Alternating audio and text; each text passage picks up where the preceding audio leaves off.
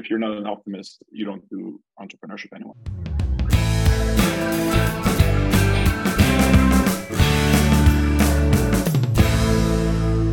Hi, it's Ronit, and with my partner in crime, Gaurav, we're delighted to host our guest for today. Alper, greeting. Hi, Rohit, and hi, Gaurav. How are you? Alper, I believe you're in sunny, steamy, hot Dubai today, right? 43 degrees, feels like 50.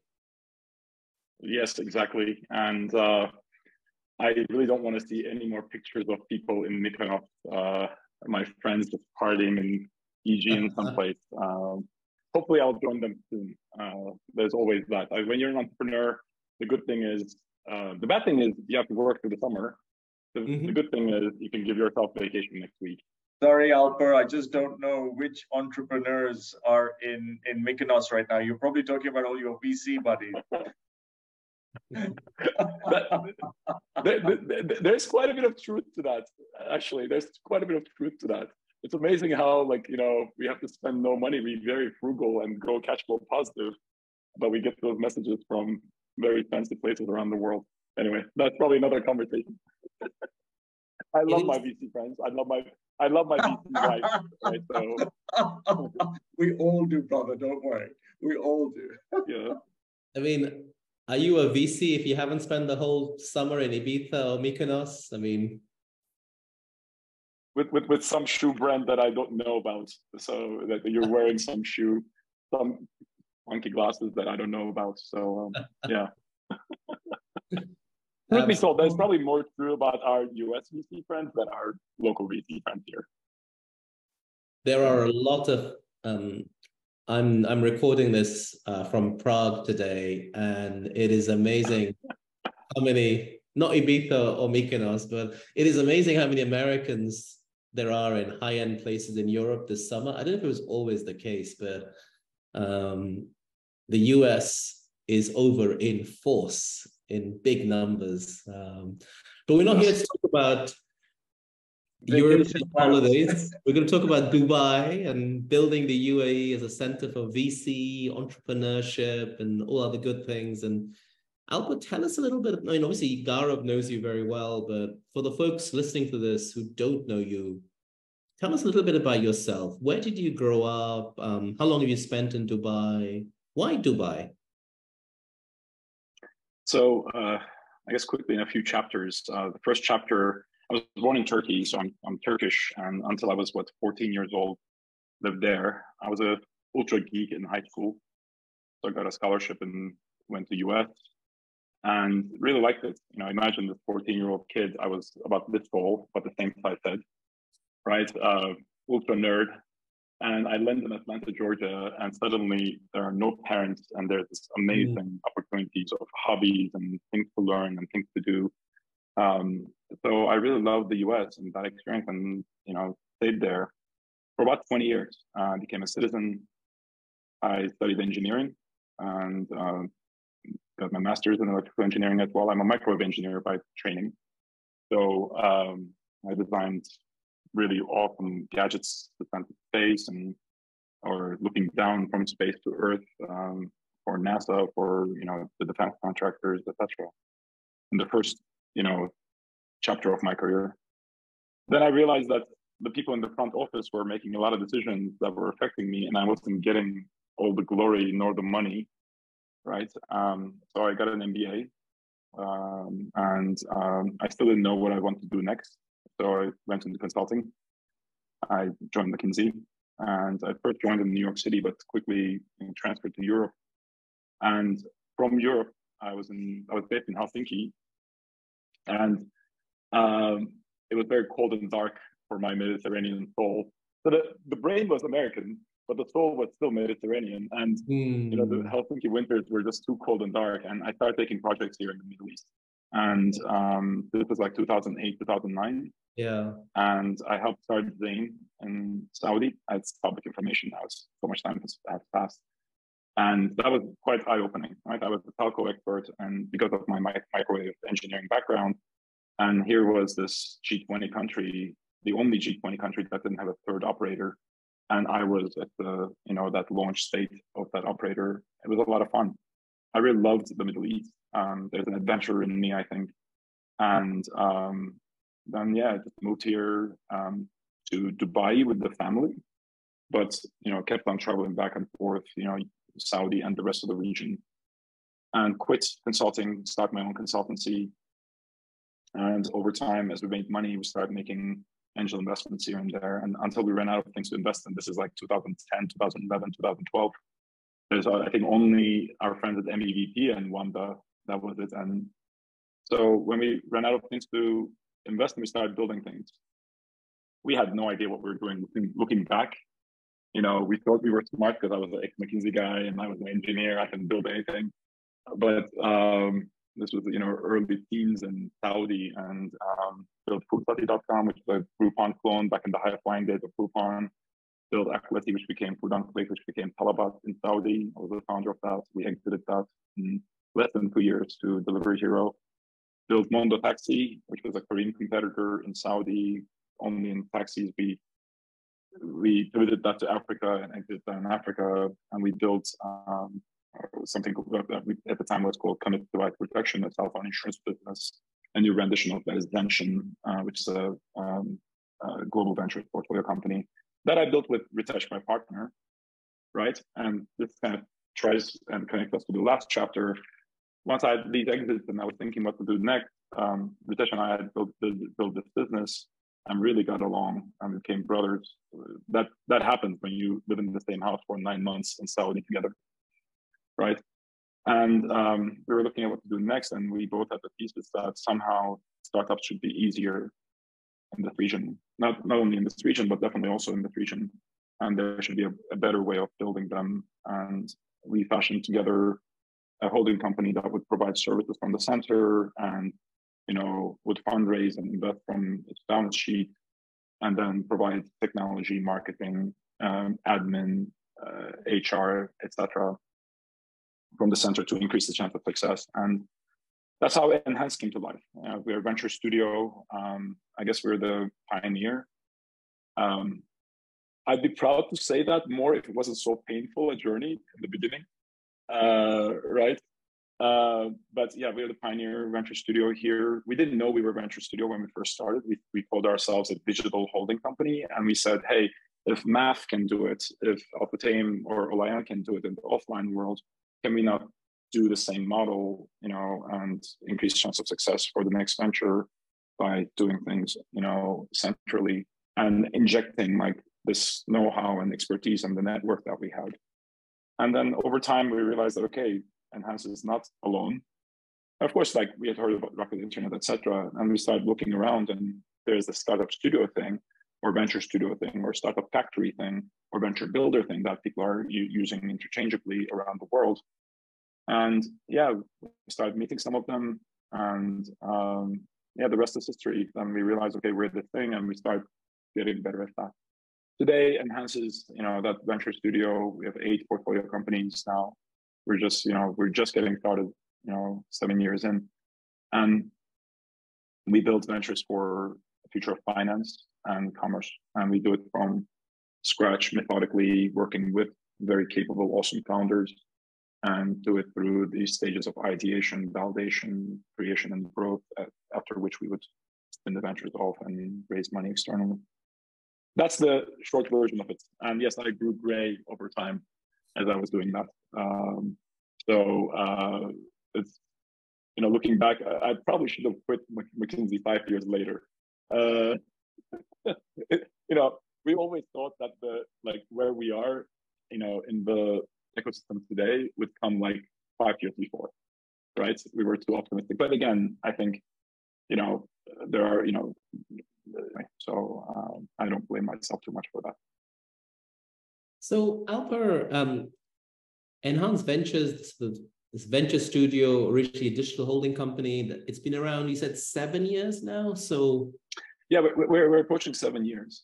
So it's about, you guys kicked off in 2016. Yes. And when you started, there was nothing similar in the landscape in the UAE or in the region, or what was it had you seen similar models elsewhere? I mean, and you mentioned some of the traditional large corporate behemoths who were doing this, but in the digital or tech world, have you seen similar models you'd seen either in the US or elsewhere? Go, I like that. I'm going to replicate this in Dubai. There was not much here for sure. Rocket Internet, you know, of course, everybody knew Rocket Internet. They were even more famous than they are now. And their success story, you know, they're famous and infamous in some ways, but their success story, nevertheless. We knew of Idea Lab, right? And you know, but we didn't know much more. And through this journey, right, it was amazing. Like we started saying, oh, like when we, you know, talk to people, they said, oh, you should talk to this company, this studio, or this, you know, holding company in US or in Paris, etc. And over time, we realized, okay, we are a studio. Then our Google searches became a bit more refined, right?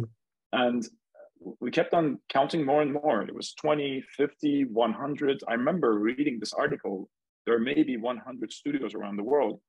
And then on a crazy, I think it was like a Saturday, 2 a.m., I said, we should start building a database. Nobody's counting. Let's start counting.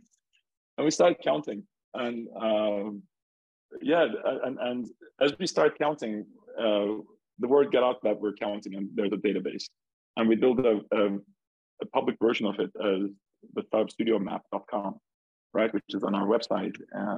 And now everyone that launches a startup studio comes to us and wants them to be listed on the map, and we keeping the count, and we're up to 877, right? And we were so hungry for knowledge, right? I remember we were trying to raise money from, I guess I can say it. We went to STV to raise money. And my good friend Walid Al-Ballah, who was a partner there at the time, he listened very, you know, as he is, you know, with full attention. And he said, I really like this idea, but can you educate me on how this is done in developed ecosystems? I had never heard such a statement from a VC, not here, not anywhere, right? That it's such a humble VC saying to us, can you educate me? So we took it to heart and we doubled down on the research and we wrote this white paper called Innovating Innovation. And it was to impress STV. And at the end, they couldn't invest in us because of, you know, LP agreement reasons. You know, they can't invest in holding companies. So essentially end up having 2 layers of management fee. But the white paper, we just put it on our website and it caught like wildfire. Now, like people just kept on saying, oh, this is great. Now I know what we're building. I didn't know we were a studio. And we were just this humble, we had a couple of ventures at the time, you know, this is 3-4 years ago. And everybody started calling us. And I suddenly found myself in this imposter syndrome. Like, you know, I was just learning. I was a student. I wasn't an expert of the studio model. But people were calling and asking me just because we wrote this white paper. And that put us in touch with, you know, GSSN, the Global Startup Studio Network, which is a Denver-based organization for studios. We flew over to Denver. We had a meeting of minds. I joined their board. And then it was a flood of information, like meeting so many studios, hundreds of them, right? And our model is 10 times better as a result. You know, whether they know it or not, our investors have greatly benefited from that, you know, ecosystem involvement. And here we are today. But no, in the early days, you know, if I knew the model was this complex and was in some ways so difficult, I probably wouldn't have ventured in it, right? So it's good that I didn't know as much, and I was this, you know, bright-eyed entrepreneur, younger, saying that, yeah, we can build ventures in parallel. If you had to describe a venture builder, like a TLDR, to someone who knows nothing about it, how would you do that in 1 or 2 sentences? I have that because this we had to come up with, you know, as part of that Global Startup Studio Network, this association of studios of about 100 of us, right? We said, what is a studio? And a studio is what we call an institutional co-founder that wears two hats, that invests and builds ventures using a playbook and a central organization for repeated success, right? And venture building. So, and it's very different. You know, people always immediately say, oh, you're like an accelerator. No, we're not. Or people say, oh, you're like an incubator. No, we're not. We're like a founder, right? It just happens to be that we're whatever, like 55 people, right? But act as one founder coming into this venture. And I just happen to have this technical marketing, et cetera, capability and all this network of investors, stakeholders, you know, different, you know, banks and insurance companies and utilities, et cetera, that you may want to do, you know, partnerships with. But we act as really as a founder. You know, we end up naming a venture together with a founder. I may decide on the color of a logo, right?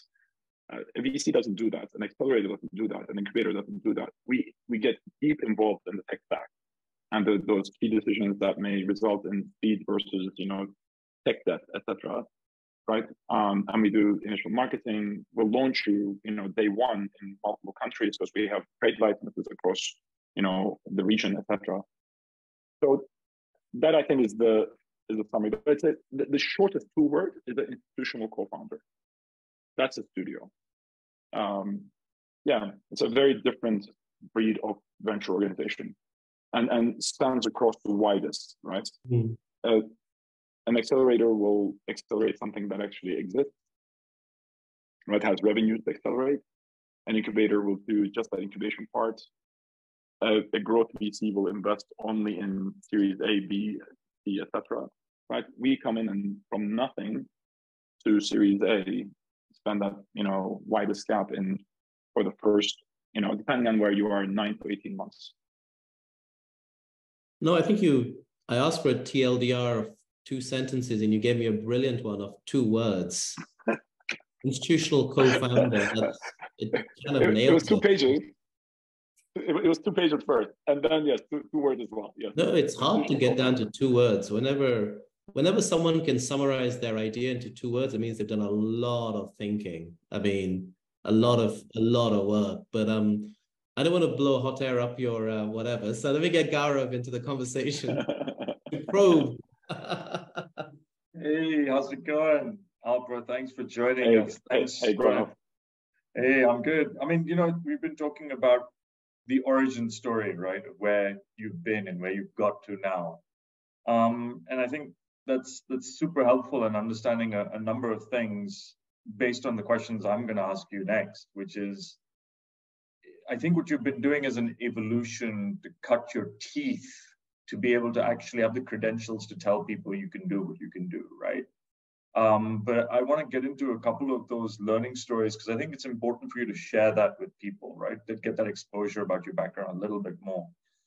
Some of the companies you started and been a strong part of has been Joy, for example, right? JOI. I think that's been the cornerstone, right?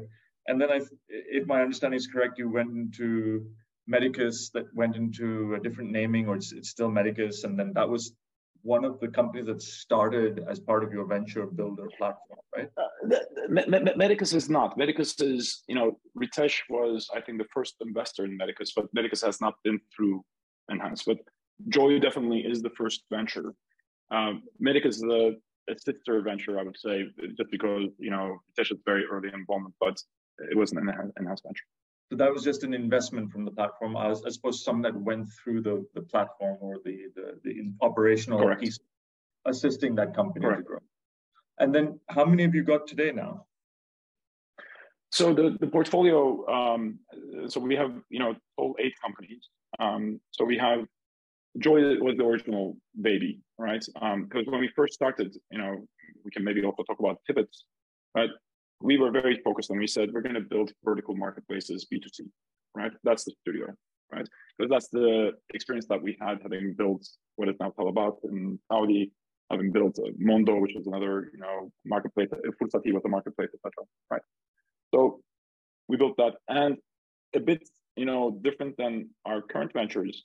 Ritesh and I, because we were just raising money and building the first venture along with the studio, we were the founders of Joy as well for the early years, right? Now someone much smarter than me. Rami Kahali, this awesome gentleman, runs that as a CEO and partner. And then over time, we built Clever, which is a cashback app, which is live in UAE, Saudi, and Turkey. We have Lutera, which is a Thrive market model from the US, where you can subscribe and get a great discount on organic food. We have Right Farm, which we built and invested in along with ADQ.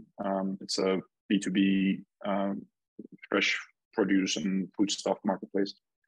We have a little twist.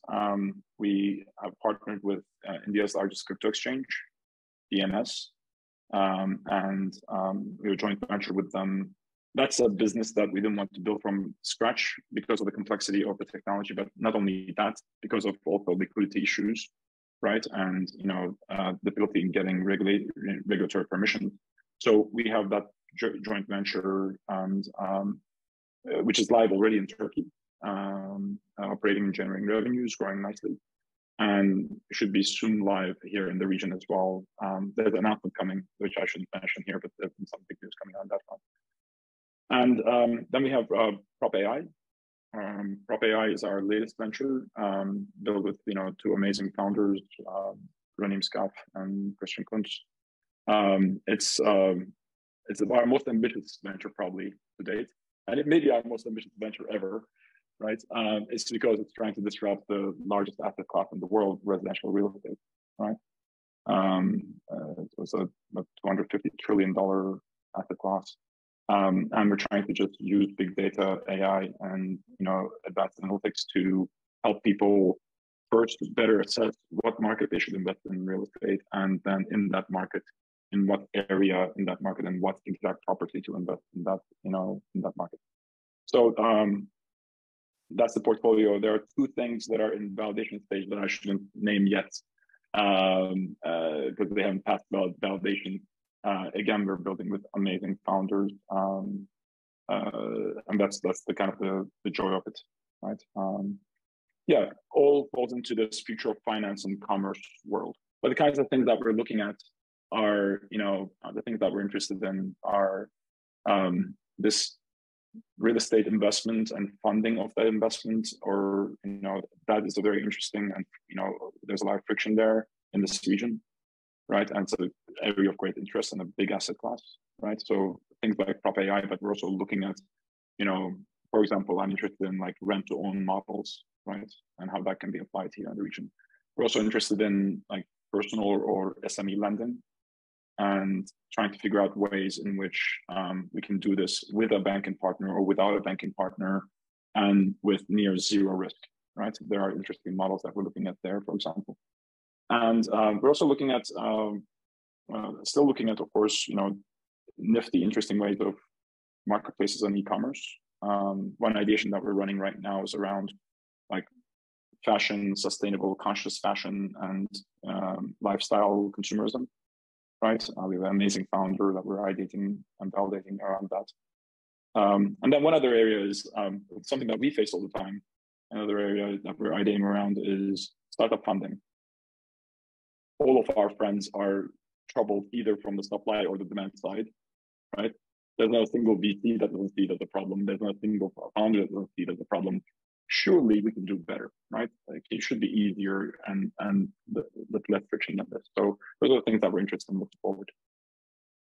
I think on one side, you're trying to build a community. On the other side, you're building ventures. On the other side, you're fundraising as well for your fund as well as individuals in some certain capacity. So you're doing a number of things simultaneously. I guess that's needed for this ecosystem because, like you said, there's not enough to sort of make that fluidity happen for all these pieces already that exist. So how many people does it take to run so many different initiatives? How big is your team today? So we're 55 people, so it's not a small organization. You can't run a studio. That's a lot of people. 55 people. Yeah, I mean, there's a whole tech team sitting in our tech kitchen in Istanbul, and then we have team members sitting in our Riyadh office. We have team members in we used to have an office in Cairo. We don't have it anymore, but we have a sizable team sitting in Egypt, and a satellite office in Jeddah and satellite office in Amman as well. We're going to be probably next going to Qatar, and but doubling down in Saudi for sure. So that's the beauty and the look.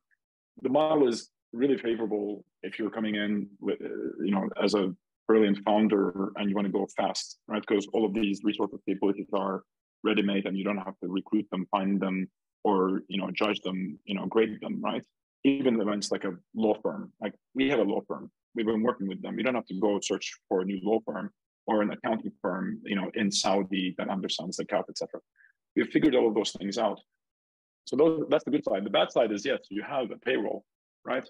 And you need to feed that payroll. You need to keep building, and yeah, so quite a bit of a studio founder's time goes to fundraising, so that your founders don't have to as much, right? Of course they do, but not as much. So, looking at what's next for you, how many people do you think reach out to you at the moment today, or what kind of people should reach out to you? People who are listening or watching this right now might be the right people who want to get in touch with you. What are you looking for, and who should contact you? So we have, so you ask a question and I should answer in 3 sentences, but look, really, there are 2 key stakeholders, right, for a studio. There's a broader community, but I think the rest of the community we can touch on a bit later. 2 key stakeholders, right? One is founders, right? Incredible founding talents. We do not believe in the mythology that there are superheroes out there, right? That's more venture capital, that they think that you have to have a Superman to go build you a unicorn, 2 things that don't exist. We believe that, we need to find, Tony Starks of the world, right? And build Iron Man, build the exoskeleton. Still, he's exceptionally brilliant, very capable person, right? But that first stakeholder class is the amazing founders. And now it's a real test to weed out real founders from what I call entrepreneur tourists. Because, the one thing that a studio does is the studio comes and says, hey, I have all the capability and I have money. Let's build something. Everybody that, dreams about, becoming an entrepreneur but doesn't understand how difficult it is, knocks on your door, right?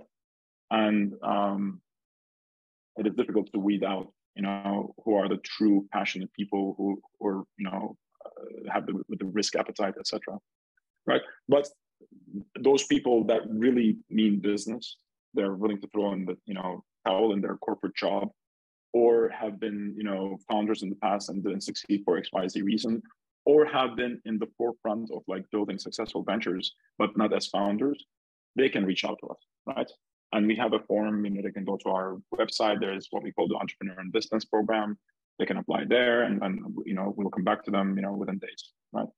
The other stakeholders, of course, investors, right? Investors in our studio, investors in our studio fund, the $30 million fund that we're raising, and investors into our portfolio company, right? They are dear to us. I love my VC friends. VC friends and studio friends, track talk and like have this good banter, but in reality, all we're trying to do is build more quality deal flow for them to come and invest, in Series A, right? And without them, I don't have the funds to, take something to IPO, right? So there is no ecosystem without them. So that's the other stakeholder that, we want, investors to better understand what we do and why we do what we do, and what are the nuances to it. Because there are also, as we made the studio model more popular globally and here, there's also a lot of, pseudo studios that popped up, or people who shouldn't be building studios end up building studios. If you're 30 years old and you never built something before, you can write code, you probably shouldn't start a studio yet, right? Because, the digital product is only a part of what we do, right? You should be an established founder that can now, support founders in parallel. those are the two that I would say. There's the whole community play, and other stakeholders, obviously, but those are the two that we hope reaches out to us and want to know more about what we do. I'm a big believer in experienced operators assisting companies get to different stages of maturity, prior to exit, right? There's fundamental growth, there's fundamental profitability, and then there's fundamental sustainability of business growth and profitability before you can truly exit and have a stable exit.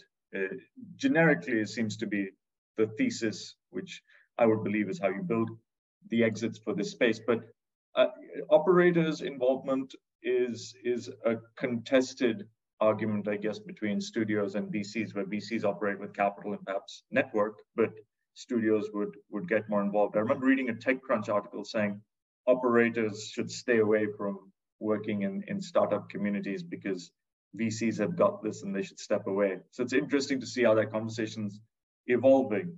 But that brings me to my next question, which is, either which way, in your visibility, being somebody that's worked in the VC space effectively, doing an operator-led model for studio venture initiatives to create companies, where are the exits you think going to happen? Do you think the build basis for exits in this region are growth-led companies, or has everything changed given the recent spectrum to profit-based initiatives? So the reason I'm asking that is, do you think the operator-led model is going to help companies achieve profitability to growth for exit, or that doesn't matter anymore and the VCs will also sort of continue to see exits based on growth-led models? Because I'm not seeing so many exits. I'm seeing M&A happen in this region, but I'm not seeing so many exits. So it's interesting for someone that's sitting on both sides of the conversation to give some insight to that. So I think I'm hoping, we go back to somewhat of a norm that we're used to in the coming quarters and years. But in the short term, yes, I think our involvement in our ventures, even ones that have spun off from the studio, have led to better unit economics and either profitability or an approach to profitability. I think that everybody in this current reality has to acknowledge and should be working towards, right? Now, that doesn't mean that those businesses end up being what we call lifestyle businesses and will have small exits. We're hoping that either the economics continue to improve so much so that they are able to mostly self-fuel growth, or we get back to a norm that wasn't the crazy free money of 2 years ago, but not today's no money either, where venture capital is able to fuel that growth to lead to an exit. Our reality about where those exits are in this geography is not different than any other venture organization or our venture capital friends. Because Joy today, having spun off and being a Series B company, yes, I sit on the board and I talk to Rami as much as he wants to talk to me, but he runs the business and it's venture funded, right? We have multiple venture capital funds in there, and they're incentivized just like me to keep the business growing and reaching 20x current numbers and having an exit.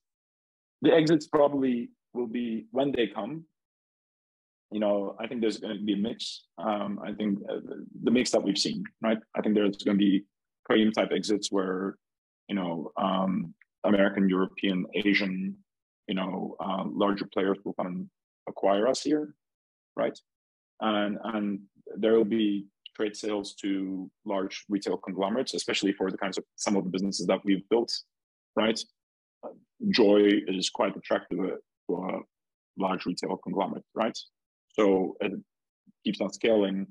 I think that can be a play. Or we're going to see, with increased pressure from, and push from the local governments and their local public markets, more IPOs, regional IPOs happening, such as what Shahaz has done, right, in Saudi. And so we can see, our ventures, growing to such a stage where they can have IPOs regionally, if not, let's say, London.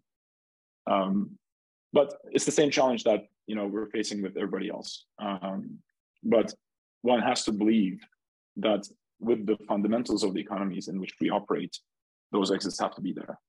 We cannot keep delivering this amount of value, millions of gifts delivered, right? Or selling, hundreds of houses a month, hopefully with prop AI in the near future. And that doesn't, move the needle and somebody doesn't notice. So, I think, again, hopefully in 5 years, I don't look back and say, oh, it took 5 years to get there. But, I think there's enough dry powder. That money, the dry powder has to be spent. I think in Q4, Q1, we'll start seeing, some more movements in venture capital. That's how I see it. Maybe that's me, the optimist. And we seem to have the strong macroeconomic fundamentals in this region, being GCC, where we will fare better than our, average brothers and sisters out there in the rest of the world, just because of the strength of the economies here. I think there's a lot of maturity that needs to happen to this market that will also enable exits to happen more frequently. I think you're still at the early stages for it to happen. I think it will happen at some point. I agree with you that perhaps it'll happen over a longer extended period of time that most people are comfortable with to wait for those exits. But having said that, as everyone who does know me knows, I've got enough skin in the game to know, I'm very heavily invested in all these ecosystems in the startup world, generally speaking.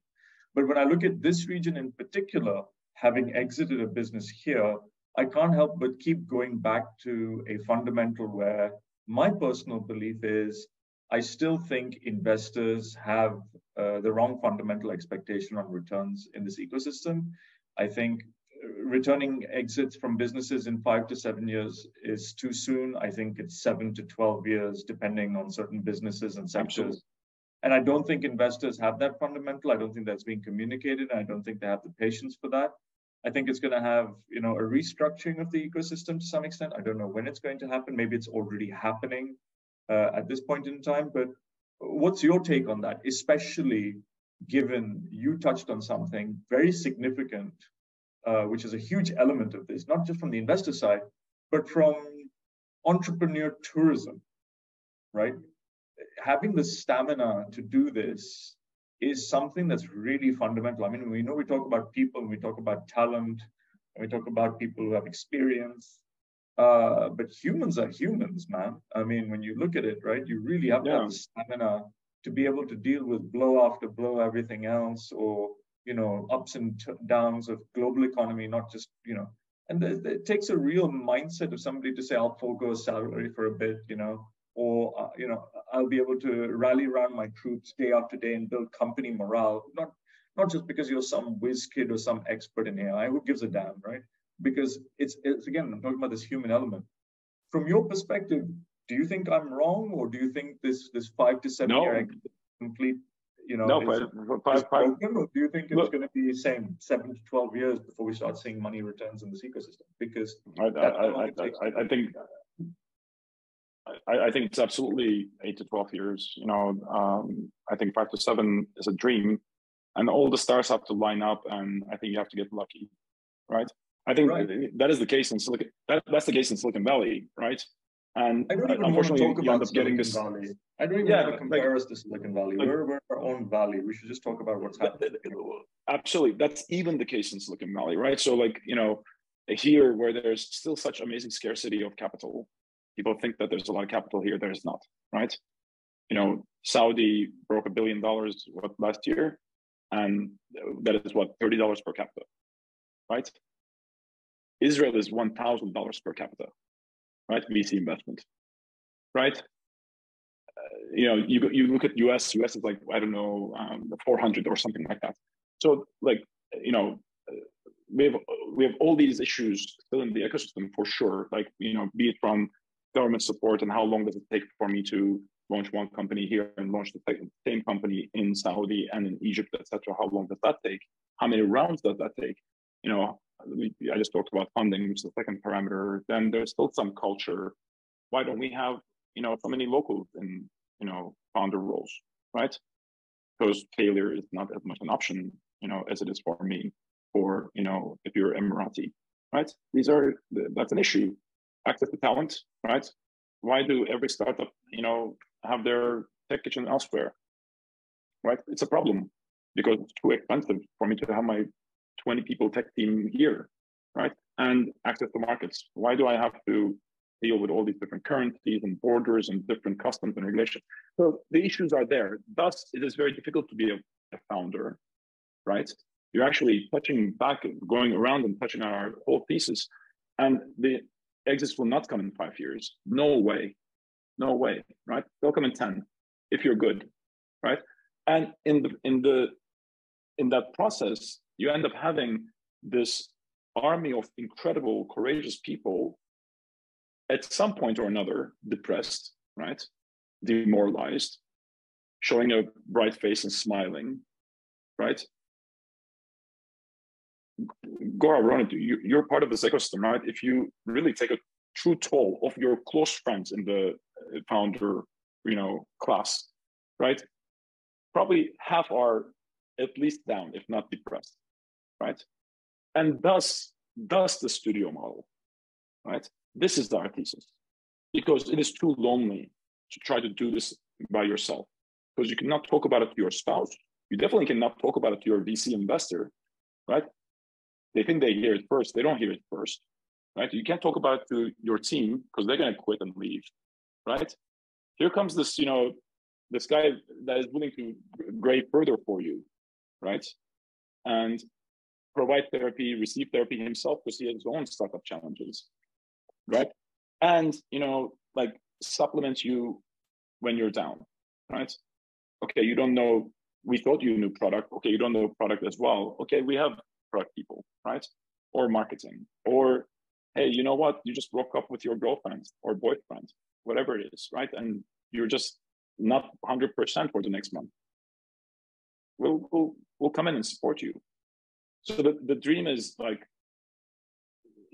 yes, I hope that we can compress that 10 to 12 year period with a studio and do time travel into 7 or 8. I hope so, right?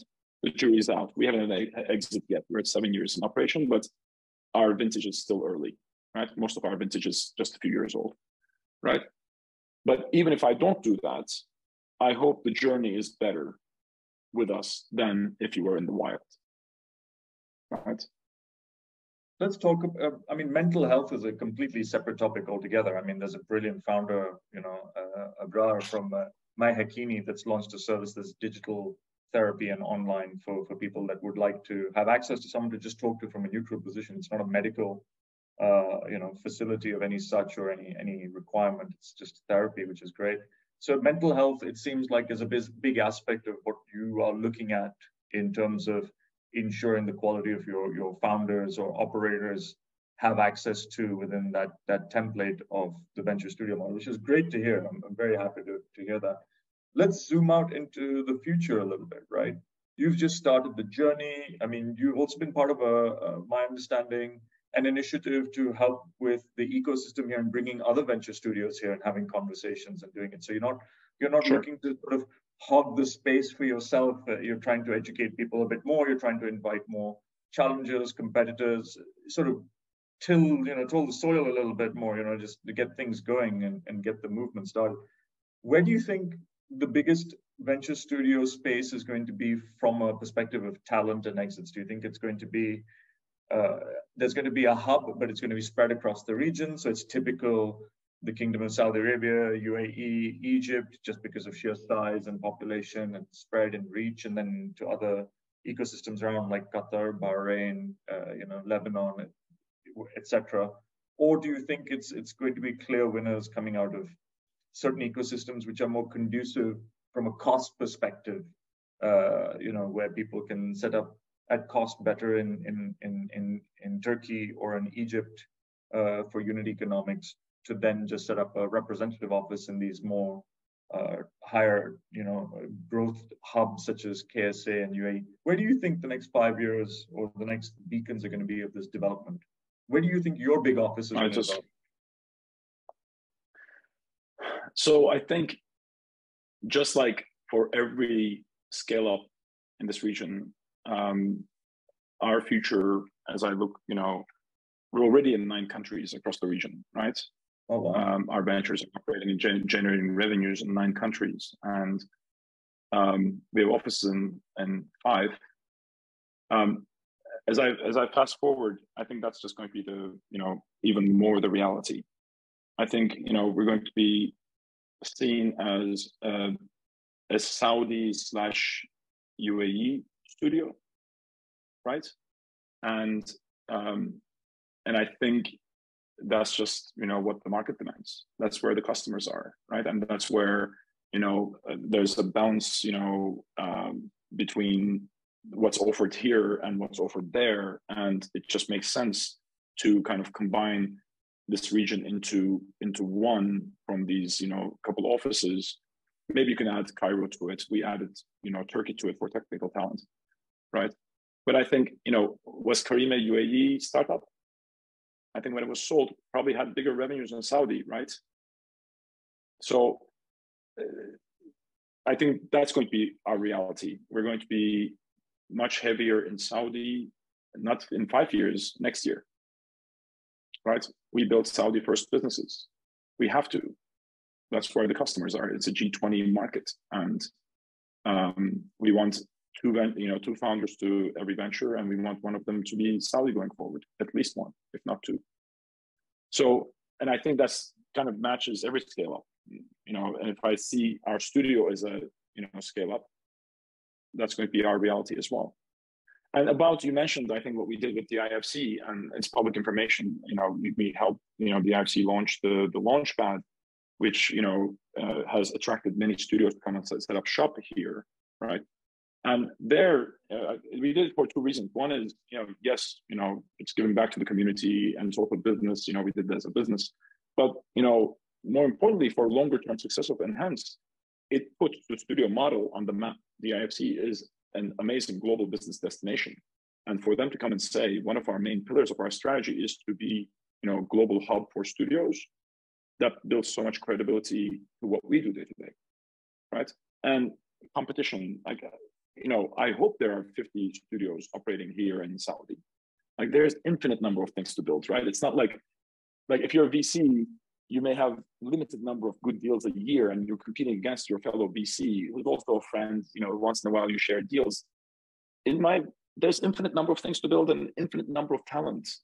There's 50 studios here, each building 4 things a year in average, like 200 ventures, and each had 1.5 founders each. That's 300 founders. I can find the 300 first, right? It's not competition. It just would add so much more credibility to what we do. We would get even more of those 2 stakeholders, the founders and the funding. That's why we did that, and really kudos to DIFC for taking what was a casual conversation and suggesting, saying, hey, you know what, this sounds very interesting. Why don't we be a global first, and as an organization like us, and house these studios, because there's no other venue for them. But we have a heat map. As the nerd that I am, we plotted all the 877 studios on a map, right? As a heat map. There are 8 hotspots, right? That is Silicon Valley, LA, New York, London, Paris, Amsterdam, Berlin, and Singapore, right? The 9th hotspot should be here somewhere, not here in Dubai, here, somewhere in the Middle East. Unfortunately, we're going to probably distribute, the HQs of the studios that are probably setting up shop here to Dubai and Riyadh, maybe some in Abu Dhabi as well, right? Cairo, because of the massive, for certain models and certain studio types, it may be interesting for the 100 million population. But when you look at that map, you're probably not going to see, we may have 50 studios in the next couple of years here, but it's not going to be the amazing hotspot of 50 studios in just Paris, right? So is that a downfall for the region, or is that a strength? I think the jury's out. It'd be nice if we had one currency, right, across GCC. It'd be nice if we could, travel freely, like EU, etc.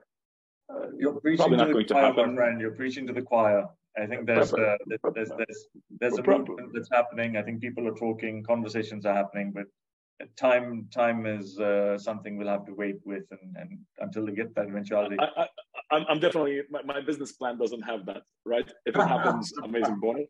And the other thing is, like, we actually don't mind friction somewhat, because like studios do better in tougher environments, because I end up having a more secret weapons or like a secret sauce, right? An unfair advantage. If I'm in these 9 countries and I take you to those 9 countries faster than you would otherwise go by yourself, it becomes a reason to prefer me as a studio. So I don't mind it so much. It would definitely expedite, our ventures, and we'd find other secret sauces or secret weapons. But emerging markets actually do have a, comparative higher advantage than, let's say, more advanced markets. I know I'm a cynic, but I like to look at things from a positive view once in a while. And, having said that, I believe that the fragmentation of the ecosystem is actually a natural moat to allow our startup ecosystem to evolve and actually get acquired by foreign corporate entities, as opposed to foreign corporate entities coming up here and destroying startups. So the way I actually look at it is I wonder how many startups or this ecosystem would actually exist, if at all, if we didn't have this natural fragmentation mode, which encourages people not to invest the time to do it, because sure enough, some of these monsters have God knows how much money.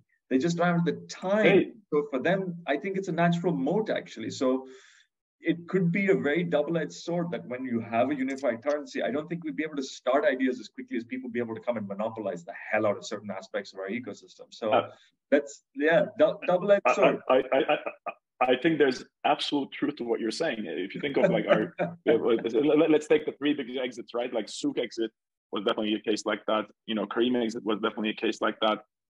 Food and Click, Yemek Sepeti, Talabat exit to Delivery Hero. And don't forget, how many people, how many major big name startups have come here and left? We know those. There are some extremely big startups that have come here, made noise, arrived, and quietly left. Very quietly left. Yes. But on that note, I'm going to hand back to Ronit, because we're running out of time. We could be here all day talking. So thanks again, Alper, for your time. And with that, Ronit, back to you, brother. Our pleasure. Thank you so much for joining us, Alper. I think there's nothing more to say than let's keep the conversation going and look forward to seeing all these great businesses you guys are building. Hey, look forward to it, and look forward to your support as well. What you're doing is amazing. Really appreciate you both, helping build this community to what it is, today. And I'm sure it's going to be even amazing with your support in the coming days. And if we ever need an institutional co-founder, we know where to go. Yes, please. Give us ideas, give us people, give us money, right? The rest is ours. All the best. Thank you very much. Thank you so much. Bye-bye. Thank you.